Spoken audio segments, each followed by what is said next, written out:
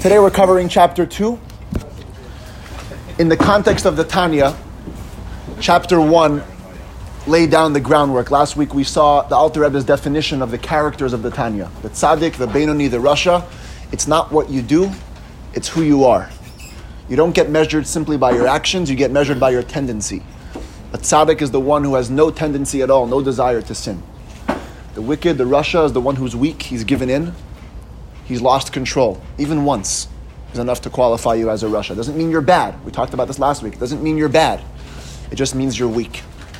And a Beinoni, the average, in-betweener, the ordinary man, or what I like to call the Tanya's possible man, is the man who hears both voices. He's disposed to both. He has the voice telling him to do good, the voice telling him to do bad, or what's not good, what's not holy. And he's torn. He needs to struggle with this every day. And ultimately, the Beinoni is the one who never gives in on a practical level. He experiences the temptation, he experiences the desire, but he never lets go. And that's chapter 1. Now, in order for us to appreciate the battlefield and to really appreciate what's going on, the Alter Rebbe spends the next 6 chapters. So we're in it for the long haul now. 2, 3, 4, 5, 6, 7, and 8. 7 chapters. We're going to discuss the personalities, the designs, the structures, the details of the soul, so that we could really understand when we say the Beinoni has 2 voices, we want to know what do these voices look like. And so we're going to explore. Talked about last week the 2 souls, the animal soul and the godly soul. We're going to first explore the godly soul, 2, 3, and 4, and 5. 4 chapters for the godly soul, 6, 7, and 8, 3 chapters for the animal soul. And the Alter Rebbe, in his genius of systematics, is going to divide it into the following 3 categories. Every soul has 3 elements when we discuss it: the essence, the body, and the function. And what I mean by that is essence. It's an abused word, essence, but if I could just define it this way, okay? Essence means something in relationship to itself. Something in relationship to itself. That's the way the Alter Rebbe is going to define the concept of essence. Body would mean, actually I like to edit what I said before. Let's put body and function into the same category. The body of the soul is the way it functions on its own personality. So this is what we're going to talk about next week: emotional functionality, intellectual functionality. That's the body of the soul. And then the expression is the third word I was looking for, which is chapter 4, the relationship of the soul to the outside. So there's my relationship to myself, that's essence. There's my makeup, that's the body and the functions of the soul. And there's my expressions as I connect to the outside. That's going to be that's the lineup for the next 3 weeks. Chapter 2 is focused on the essence of the soul. In other words, the soul in relationship to itself. And that's why I say it's going to be a little bit deep, because this is a deep subject. Souls are deep. So first, an overview of the chapter. What happens in chapter 2? The Alter Rebbe submits to us that the godly soul, which is the core of the Jew, is a piece of God. Chelek Elokam Mimal. He employs terminology from Tanakh, from Eov, and he uses the terminology, it's Chelek Elokam Mimal, mamash, it's a piece of God, literally. And we're going to explore what that means, a piece of God. And a piece of God means that we are the quintessence of Hashem's identity, if we could say those words. And just for the understanding or for the contrast's sake, as people going through life, we leave our mark everywhere. Okay, this is universal. When I stand in a place, I leave my mark. When I have a conversation with somebody, I leave my mark. If I make something, I leave my mark. My energy is invested in everything that I come into contact with. However, more than anything else in the world that I can do, say, speak, or feel, the place where a person's innermost point is expressed is in his children. This is the parent-child metaphor that's discussed in chapter 2 at length. Because a child doesn't just carry your energy, he carries your identity. He carries your character. He carries your psyche. He carries your makeup. So if I made a painting, a painting. I drew a painting, and I invested incredible amounts of hours and talents in this painting. Really, my life and soul was put into it, and I sold it on auction, and somebody bought it, and 2 years later, I read in the papers that there was a massive fire in this guy's house, and my painting was burnt. So, on the one hand, there's a deep feeling of pain, because you could relate to the painting. In other words, you actually feel the energy that you put into it.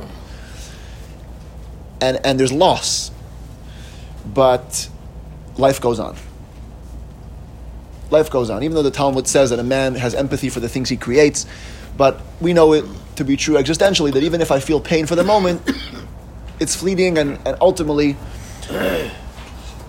we make peace with it and we go on. But with children,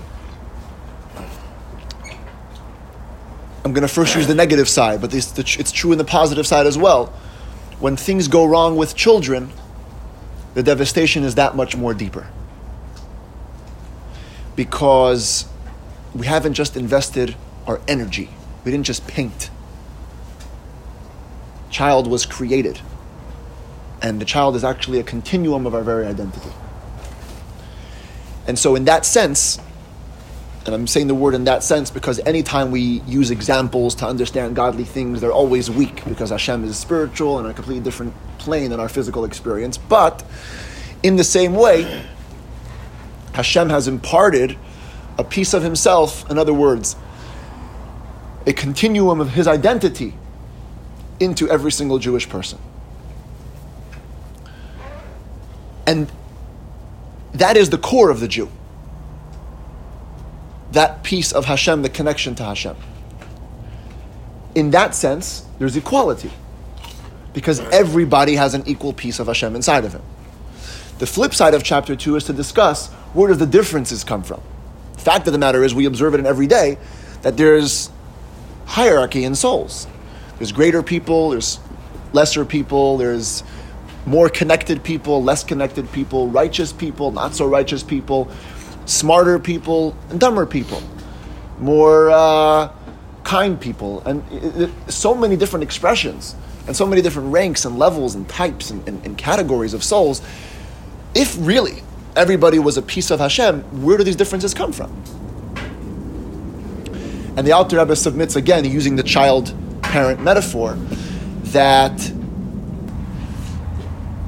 just like everybody understands that different parts of my body, just because I have hands, feet, fingers, toes, and a brain and a nose, doesn't mean that each limb comes from a different source and was created from a different place.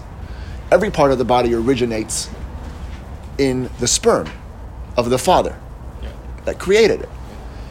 The diversification, the multiplication of my body parts happens through an evolutionary process outside of the Father's being. It happens in the mother. Pregnancy allows for the embryo to develop into a full human being. And so in no way does different parts of the body mean that they come from different sources. In the same way, the Alter Rebbe tells us, just because you see Jewish people are one organism. They're Klal Yisrael. It's called Klal. Klal means general. We're one unit. We're one piece. Different levels of Jews doesn't indicate different sources. It simply indicates different levels of evolution. And this is a topic which we're going to explore later on in the Tanya, this concept of evolutionary process of worlds. It's called in Hebrew Hishtalshalut. If you studied Kabbalah, you know this term, Hishtalshalut. It means the chain reaction of evolutionary process of worlds. And basically the idea is that Hashem allows his reality to be, filtered and evolutionized in different ways so that different beings experience his consciousness on different levels. So if you have a guy who is in tune with Hashem fully, and you have a guy who is the simpleton, it doesn't mean in any way that they have less of a piece of Hashem inside of them, simply that their soul evoluted more. into a lower plane of divine consciousness. Which is why it's important to foster Jewish unity, because everybody needs each other. We're all part of the same body. And especially it's important to connect with a Jewish leader, because the leader is the brain of the body that has been implanted in that generation. In other words, every generation of Jews living at the same time has the toes, the fingers, the arms, the legs, the nose, the stomach, the back, and then the head, which incorporates everything. Which is why it's so important to have what's called hiskashrus, a connection with a tzaddik of a given time. The final part of the chapter, which we're really not going to explore tonight, just because it's if I could use the word, it's peripheral. The Alter Rebbe just seeks to kind of synthesize what he said with a statement in the Zohar. The Zohar talks about how parents have an influence on the nature of their child's soul.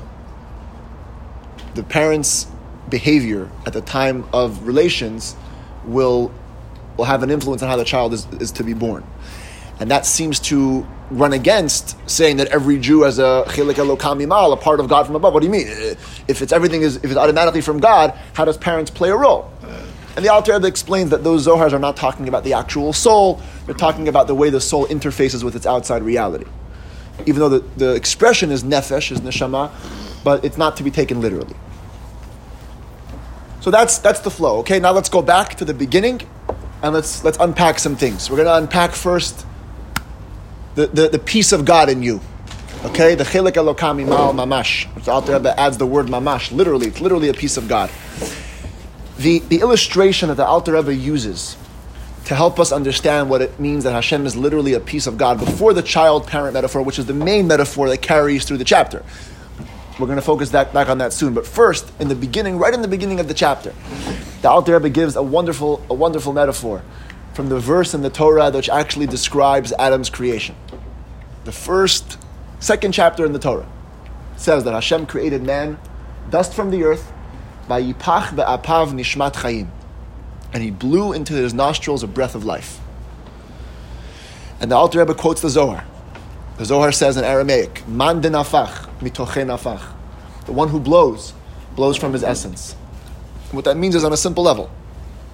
Ties into the joke with the rabbi. Talking doesn't take a lot of effort. Even though talking and blowing both come from the energy from my lungs going through my mouth, talking doesn't take energy. I can talk and talk and talk and talk for minutes and for hours and for days. To blow, you can do for maybe 10 seconds, a minute, before you get tired. Because it reflects a deeper part of yourself. So when we say that Hashem blew into his nostrils a breath of life, the reason why the Torah uses the term blow is not because Hashem has body parts and blows. It's simply what we call an anthropomorphism, which means using human terminology to define what it is that we're trying to communicate. By the way, the flip side is also true. In Pirkei Avot, in Ethics of Our Fathers, the Mishnah describes the creation of the world, Ba'asara ma'amarot nivra ha'olam. The world was created with 10 utterances, 10 sayings. Even in the Torah, each time Hashem created something, it says Vayomer. He simply said.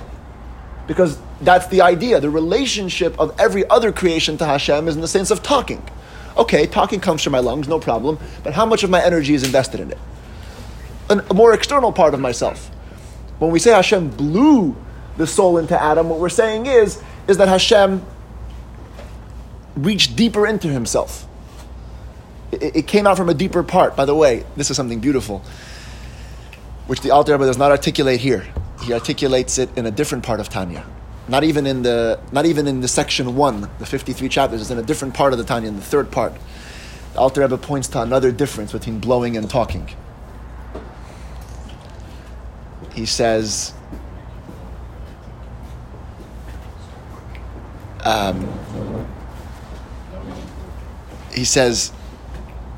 Hashem used his speech to create the world. But the creations aren't Hashem's speech. Hashem said, let there be trees. Trees were created, but the trees aren't Hashem's speech. The trees aren't the words. But when Hashem blew the soul into Adam, the blow was the soul. See, Hashem didn't blow and then the soul was created. Sorry. No problem. Hashem blew the soul into Adam. In other words, it was a piece of him. And elsewhere, nothing to do with the utterances. Right. In other words, it wasn't. See, first difference that's in this chapter: deeper or external. Speech is external. Blowing is deeper. Second, the speech creates the world. The blow is the soul. The two concepts are linked. In every person, in our personality, we have, kind of like we talked about before, we have our relationship with ourself, and we have our relationship with others, what I would call the external relationship. External relationship, by necessity, acknowledges there's the outside being. In other words, if I'm relating with something outside of me, by definition, there's something outside of me. If I'm relating with myself, by definition, there's nothing outside of me. That's the relationship within, what Chassidus calls pnimiyut and chitzoniyut. It's the inner aspect and the outer aspect. If I go out of myself to create something, the thing which will be created will always be outside of me. Like a child. Okay? Well, the child is a bit different, but the ideas of creating an object, okay? If I create an object outside of me, it will remain out. By definition, it will be outside of me. I'm getting philosophical here, but just follow. If I create within me, it always remains within me. It becomes a part of becomes a part of me.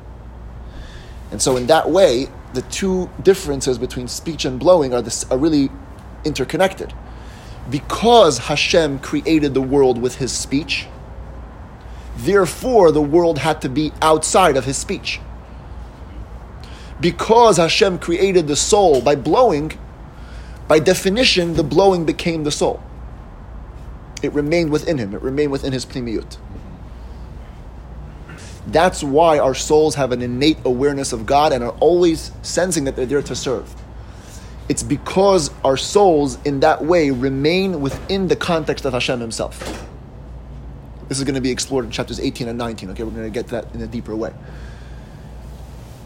Now, when I use the words inside, outside, don't make it physical. It's very easy to make it physical and start thinking, well, it's not in him, it's out of him, it's blue. Right, it's blue, it's red. We're talking in concept.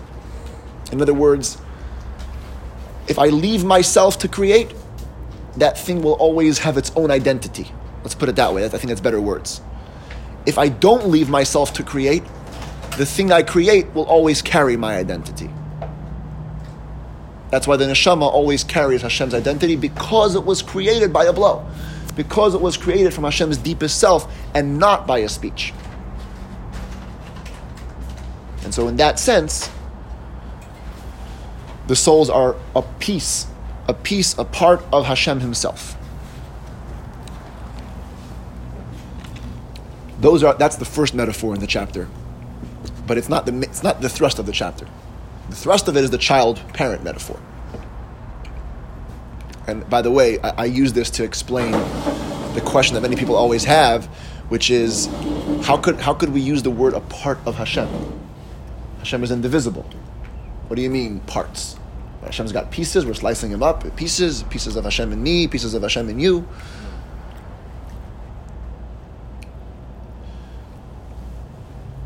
How do we explain that idea of a part? And I think it's like we talked before, human analogies are weak when it comes to Hashem and spirituality. It's not going to capture. We don't mean pieces in the sense of, if we sliced up Hashem, we'd find that one piece is in me and one piece is in Alan, and the other piece is in everybody around the table.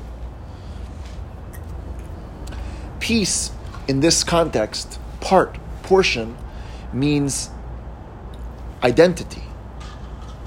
And it's very, very well expressed in the father, son, parent, child metaphor.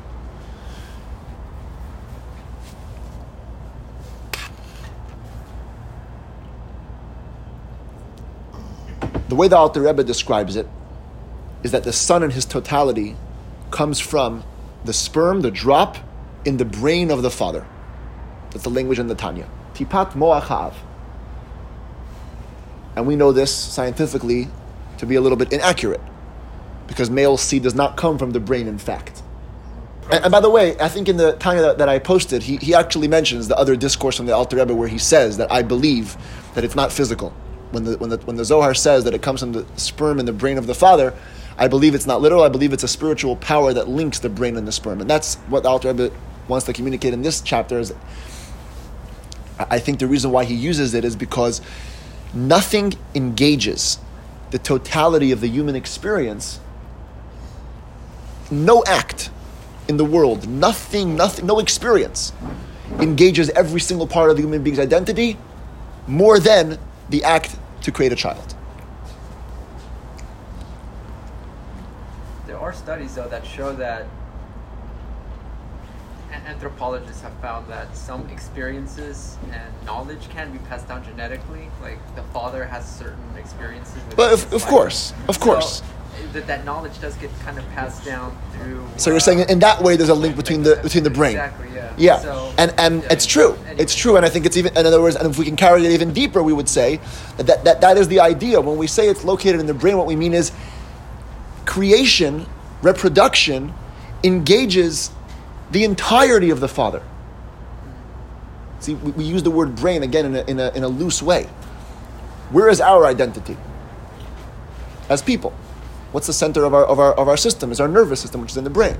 That's where everything about us is. So the concept of the child being created from the brain of the father means when the father creates the child, his entire identity is engaged. Everything about him, which is why, as you say, studies show characteristics or experiences of a father are passed into children. Makeup, trauma, all these things can pass down because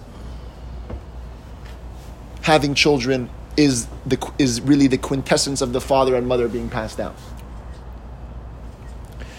And that's the analogy that Alter Rebbe uses in chapter 2 as well.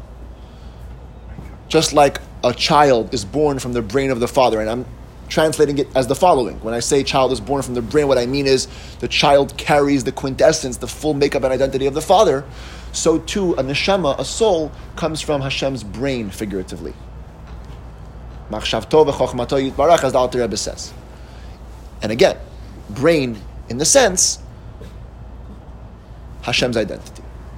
Therefore, the soul carries the identity. Therefore, the soul never loses touch with the identity because it comes from that place. Versus the rest of the world, created by Hashem's outermost self. So we talked about speech and blowing. The idea of blowing becoming from the deepest part of yourself and being yourself. In other words, the blow is the soul. And then the parent-child metaphor where the father invests the totality of himself into the child, and therefore the child in that sense is a piece of his father, even if not literally, but conceptually.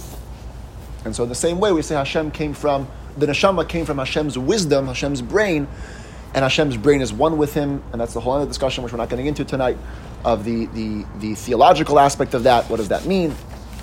Hashem is one with his knowledge, but the idea is that it's part of Hashem's very, very essence. The bulk of the chapter, and for me this is interesting because the Alter Rebbe is not one to sidetrack. You know, he likes to keep it focused, but he does spend a lot of time on the relationship of souls to each other. The discussion about the grades and the ranks of different souls ties into a discussion about how all souls are related, and I believe it's because the Alter Rebbe wanted to communicate to us the dependency of the Jewish people on each other and how important unity is. And this is just my feeling, but it's core, it's center, it's central to the Hasidic philosophy that one Jew is not whole without another Jew, and we need each other. Everybody has different roles, like the different parts of the body, but everybody is united. So what does the Alter Rebbe say about the relationship of souls? Again, the parent-child metaphor is critical to the bulk of the chapter, to the bulk of the discussion. And the Alter Rebbe makes the following observations. And for clarity, I'm gonna make it into 4 steps. Okay? It's gonna be a 4-step ladder, where we're gonna examine the relationship of parent and child, and thereby we'll be able to understand the relationship of soul and Hashem and souls to each other. Because the question that we need to understand is, if we're all a piece of Hashem, how is it that some are smarter, some are less smart, some are holier and some are less, and there's thousands and thousands of levels. What the Zohar or the Arizal calls the heads and the feet. Our generation is called Ikvot Mashiach, the footsteps of Mashiach. Literally because we're the time closest to Mashiach, like the footsteps, we're on the heels, but also because our souls are considered to be the souls, without a U, souls of the feet of the Jewish organism. In other words, we are the lowest level souls. So we're called Ikvot Mashiach. Is the lowest? The lowest. Lower souls, lower in the sense of divine consciousness. Everybody will agree we are the most unaware generation. Yes. Unaware of Most disconnected. Disconnected physically, mentally, emotionally, psychologically. It expresses itself everywhere. But in our context, spiritually. How are there different levels of souls? What does it mean there's a higher soul, lower soul? We're all part of Hashem. What's the higher soul, lower soul thing? So let's take a closer look at the father-child metaphor. And I said one point before. I'm going to add 3 more points to that. One point before that I said was, different organs in the child's body don't mean different sources. Just because I have a head, a hand, and feet doesn't mean I was created from 3 distinct entities. I was created from one finite point. The entire body can be traced back to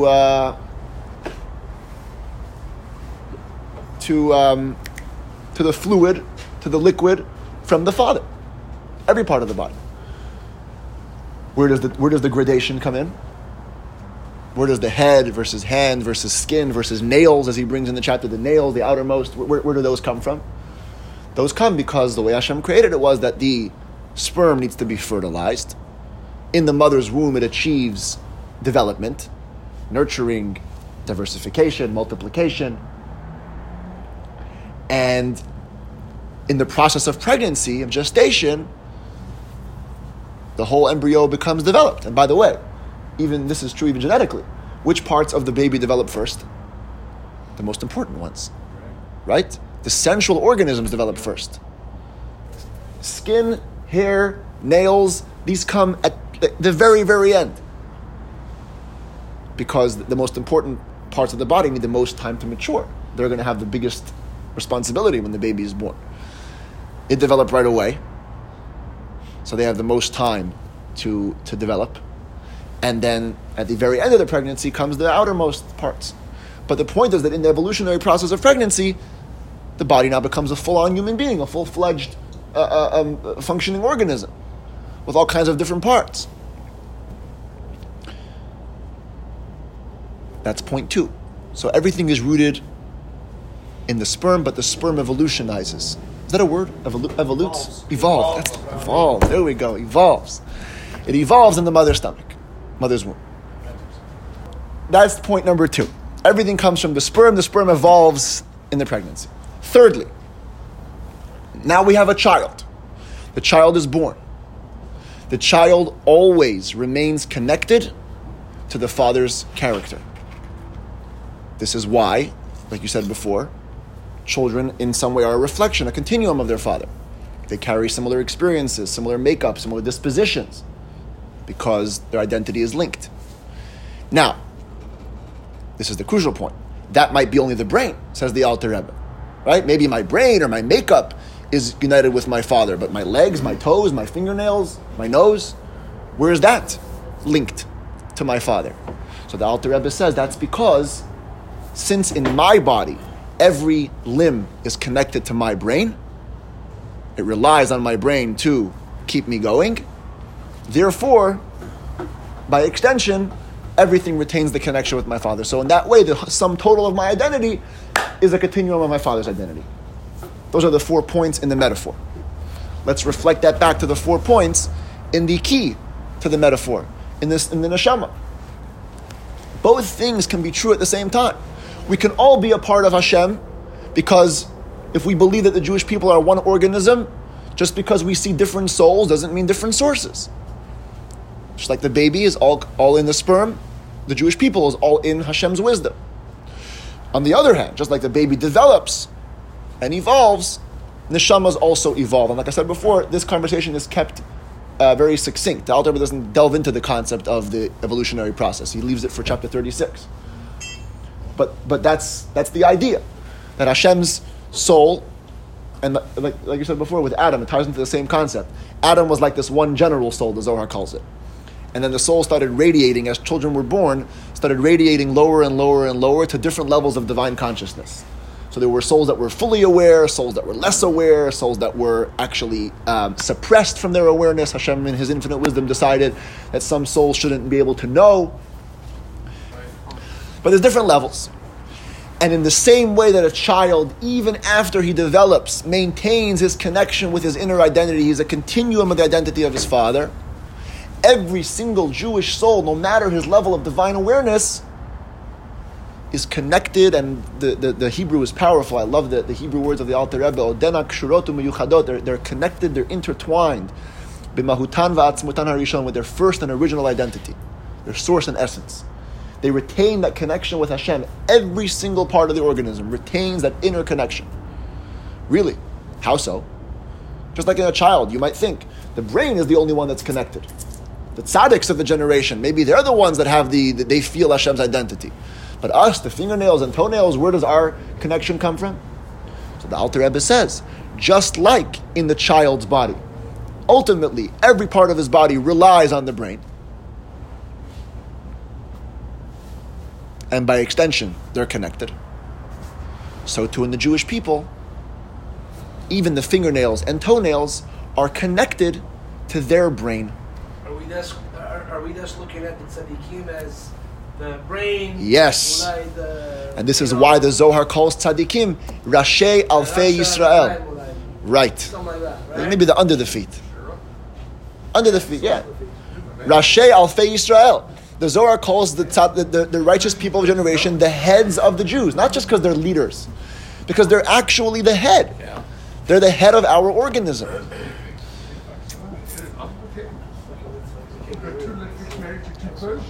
The Alter Rebbe even adds in a parenthesis, he says, even those who rebel against the tzaddiks, they still get nourishment from the tzaddik. Even if you rebel and speak bad of the tzaddik and you don't like him, you still get nourishment. You get nourishment, he calls it achorayim. You get nourishment from behind. This we'll talk about in chapter 22. The Alter Rebbe says that people have people that they like and people that they dislike. And you could see the relationship in the way that one gives to another. If I give to you and you see myself invested in it, that's called panim, face to face. In other words, I give you of myself. But then sometimes life circumstances forces me to give you something I don't really want to. You'll see the grudge. You'll see it, and he brings from the Zohar also. The person throws it over his shoulder. It's like, okay, take it. So the person who rebels against the tzaddik, it's like a pinky. Imagine your pinky woke up in the morning and said, look, you know what, I just can't stand this brain of mine. I just can't stand him. He's so self-centered. He's so narcissistic. I wish he were different. I hate him. I'm done with him. I'm leaving. I'm done. I'm leaving. I'm sorry. It's too bad. The moment that you're speaking bad of the brain is thinking of you, caring for you, vitalizing you, giving you energy.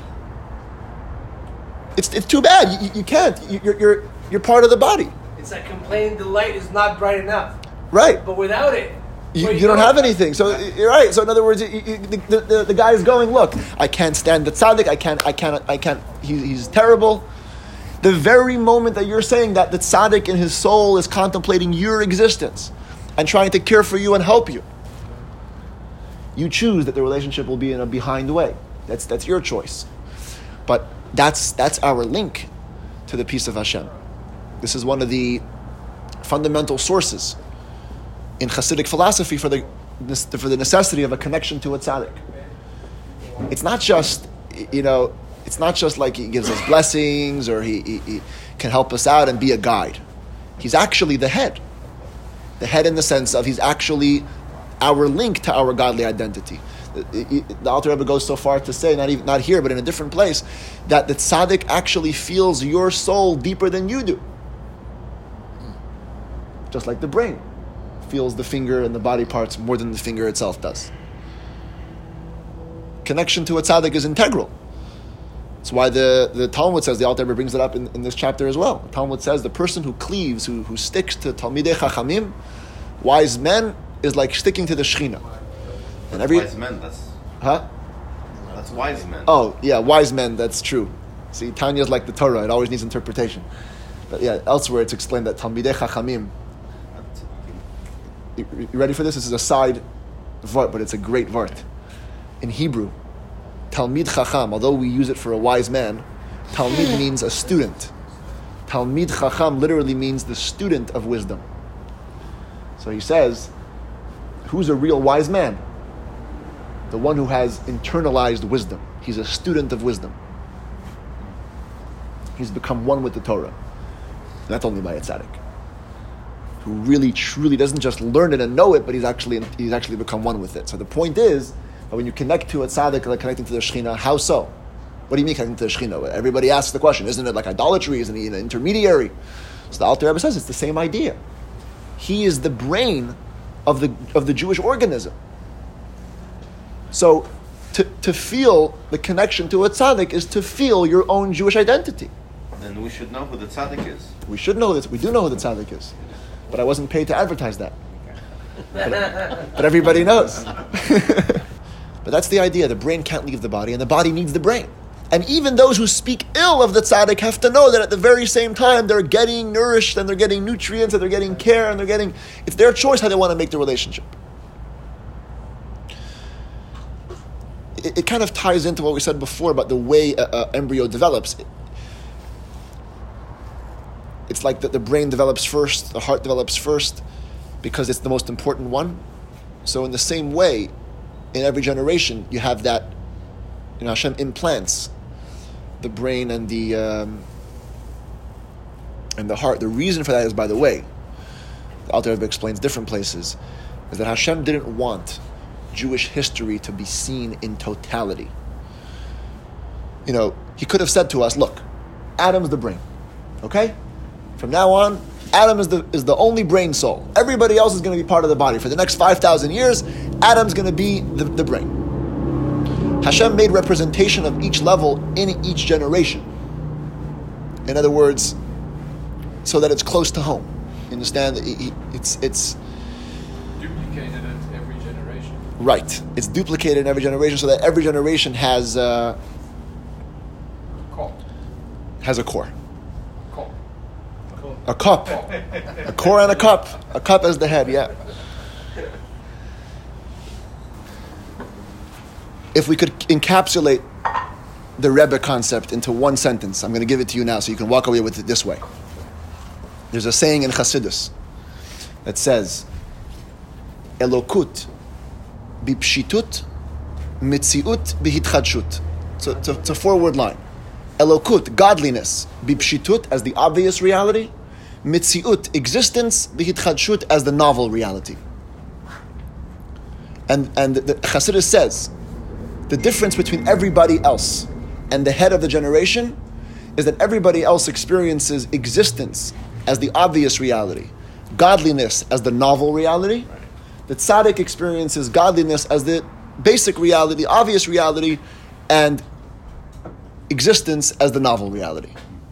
And that's why he's the brain, because he experiences Hashemliness as an obvious thing. That's a whole new word right there. Yeah, no, that's it. Hashemliness. Hashemliness. We just invented a new word. Hashemliness. But it's the truth. It's the truth, and that's really what defines it. And that's why he can experience the pain of the entire organism. Boom. So that's exactly it. Because he is in that space. Because he's in that space, so he feels that identity. So that's, if we wanted to just put a bow on it, that's the Rebbe concept. And by the way, what that does is, and I love this concept, what that does is it creates a level of Jewish unity that's unparalleled. Because what it says is, we all need each other. See, in the Tanya, the discussion is with the head, but we also need the hands, and we need the feet, and we need the full body. So we need each other. The flip side of that is we each have different roles. So look how in one line, the Alter Rebbe can give us this beauty of connection to a tzaddik, understanding Jewish unity, and Jewish diversification. Now that I know that I'm a limb in an organism, it's very easy for me to find how I serve a unique purpose versus you. Because we're all part of a body. And in a body, every single piece of DNA serves a different purpose. So now it's easier for me to find, this is me, this is you. We never have to contradict because we're all contributing our part. And I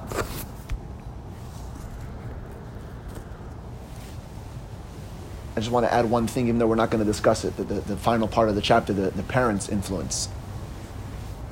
Like I said, the Zohar says the parents have an influence on the soul. And the Alter Rebbe clarifies that it's not the actual soul. The actual soul is determined by God. The level of consciousness and that it's going to have a piece of him is all determined by Hashem.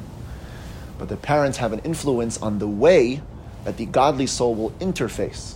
That's the word in Rabbi Miller's Tanya. I love that word. The way it's going to interface with the animal soul in the outside world. And the way that it will do that will depend on the parent's behavior. There was a student of the, I think he was a student of the Baal Shem Tov, I'm not sure. His name was Rabbi Uri of Strelisk. He was known as the Saraf, the burning snake. He was like a fiery guy, big tzaddik. And he said, my service of Hashem would have been so much easier if my father had dipped in the mikveh once in his life, even once. Before conception? No. Period. Throughout. Yeah, before he was born, obviously, we're talking about. But in other words, had his father gone to mikveh, this is what he said, my service of Hashem would be that much easier. Because, and it ties into that idea. The parents, see, they didn't decide his soul. His soul was the tzaddik soul. It was going to be a great soul. It was going to be a great mission and a great thing.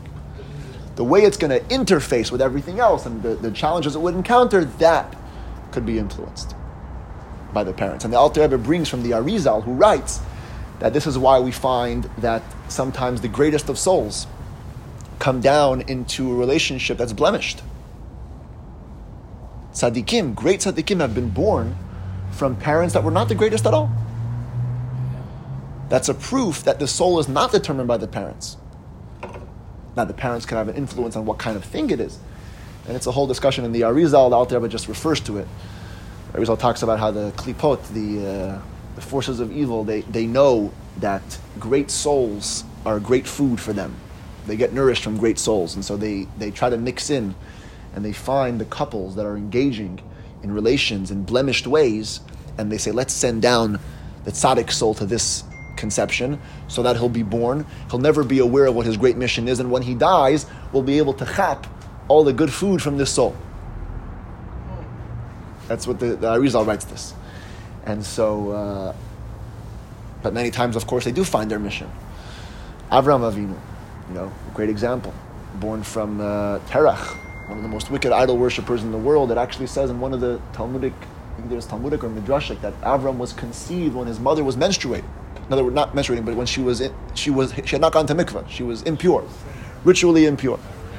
Yeah.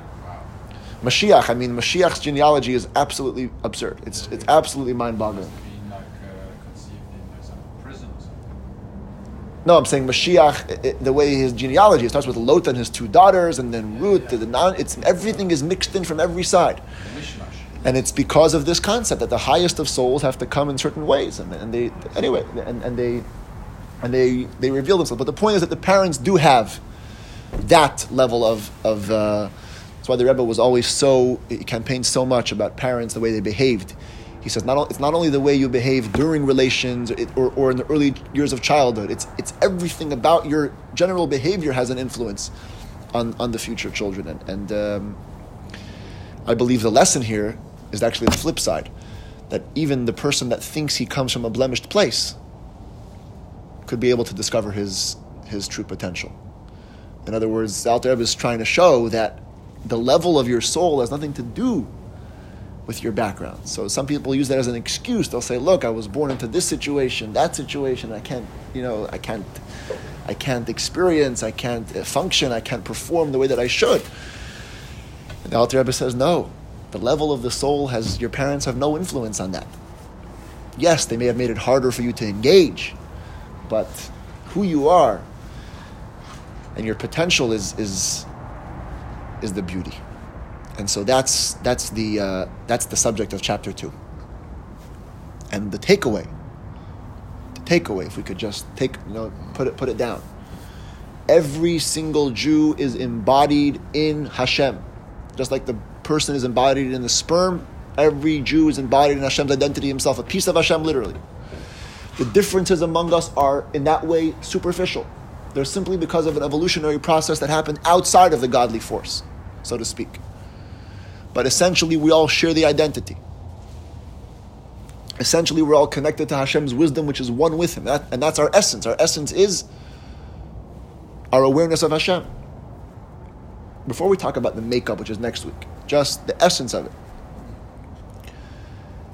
And a big part of that is that we're all connected. All souls are related. And our link to our identity of Hashem is our relationship with the tzaddik, with the head of the generation. I want to conclude with just two things, a thought and a story. The verse that talks about Adam's creation, Hashem blew into his nostrils a breath of life. Right afterwards it said, after Hashem blew it into his breath of life, Vayehi ha'adam lenefesh chaya. The human being became a living being. Now the term nefesh chaya is used about all creations. So how is that a fitting ending? Here you talk about the greatness of man. Hashem blew into his nostrils a breath of life, and then he was another living being, another ordinary Joe. It doesn't seem to be a fitting ending. And the Kli Yakar, famous commentator on the Torah, says, Hashem is intimating to us, yes, it's true. Yes, it's true, you versus any other creature has myself invested in you. But you can just as easily become another living being if you don't muster the strength that you get from your essence. If you don't muster that connection that you have from your neshama. So yes, and this is chapter 2. Yes, it's true. In other words, chapter 2 is the truth of things. The truth of things is that we're all a piece of Hashem. What we do with it, that's up to us, as we're going to talk about in later chapters. And I want to end off with a story. The Rebbe Rashab, the fifth Lubavitcher Rebbe, had a great chassid, a genius scholar and a diamond merchant. Rabbi Monya's was his name. What was the name? Monya was his first name, and Monyazon was his last name. I think his father passed away before he was born. His father's name was Monya, I think. And so when he passed away, while his wife was pregnant, and he was born Monyazon. So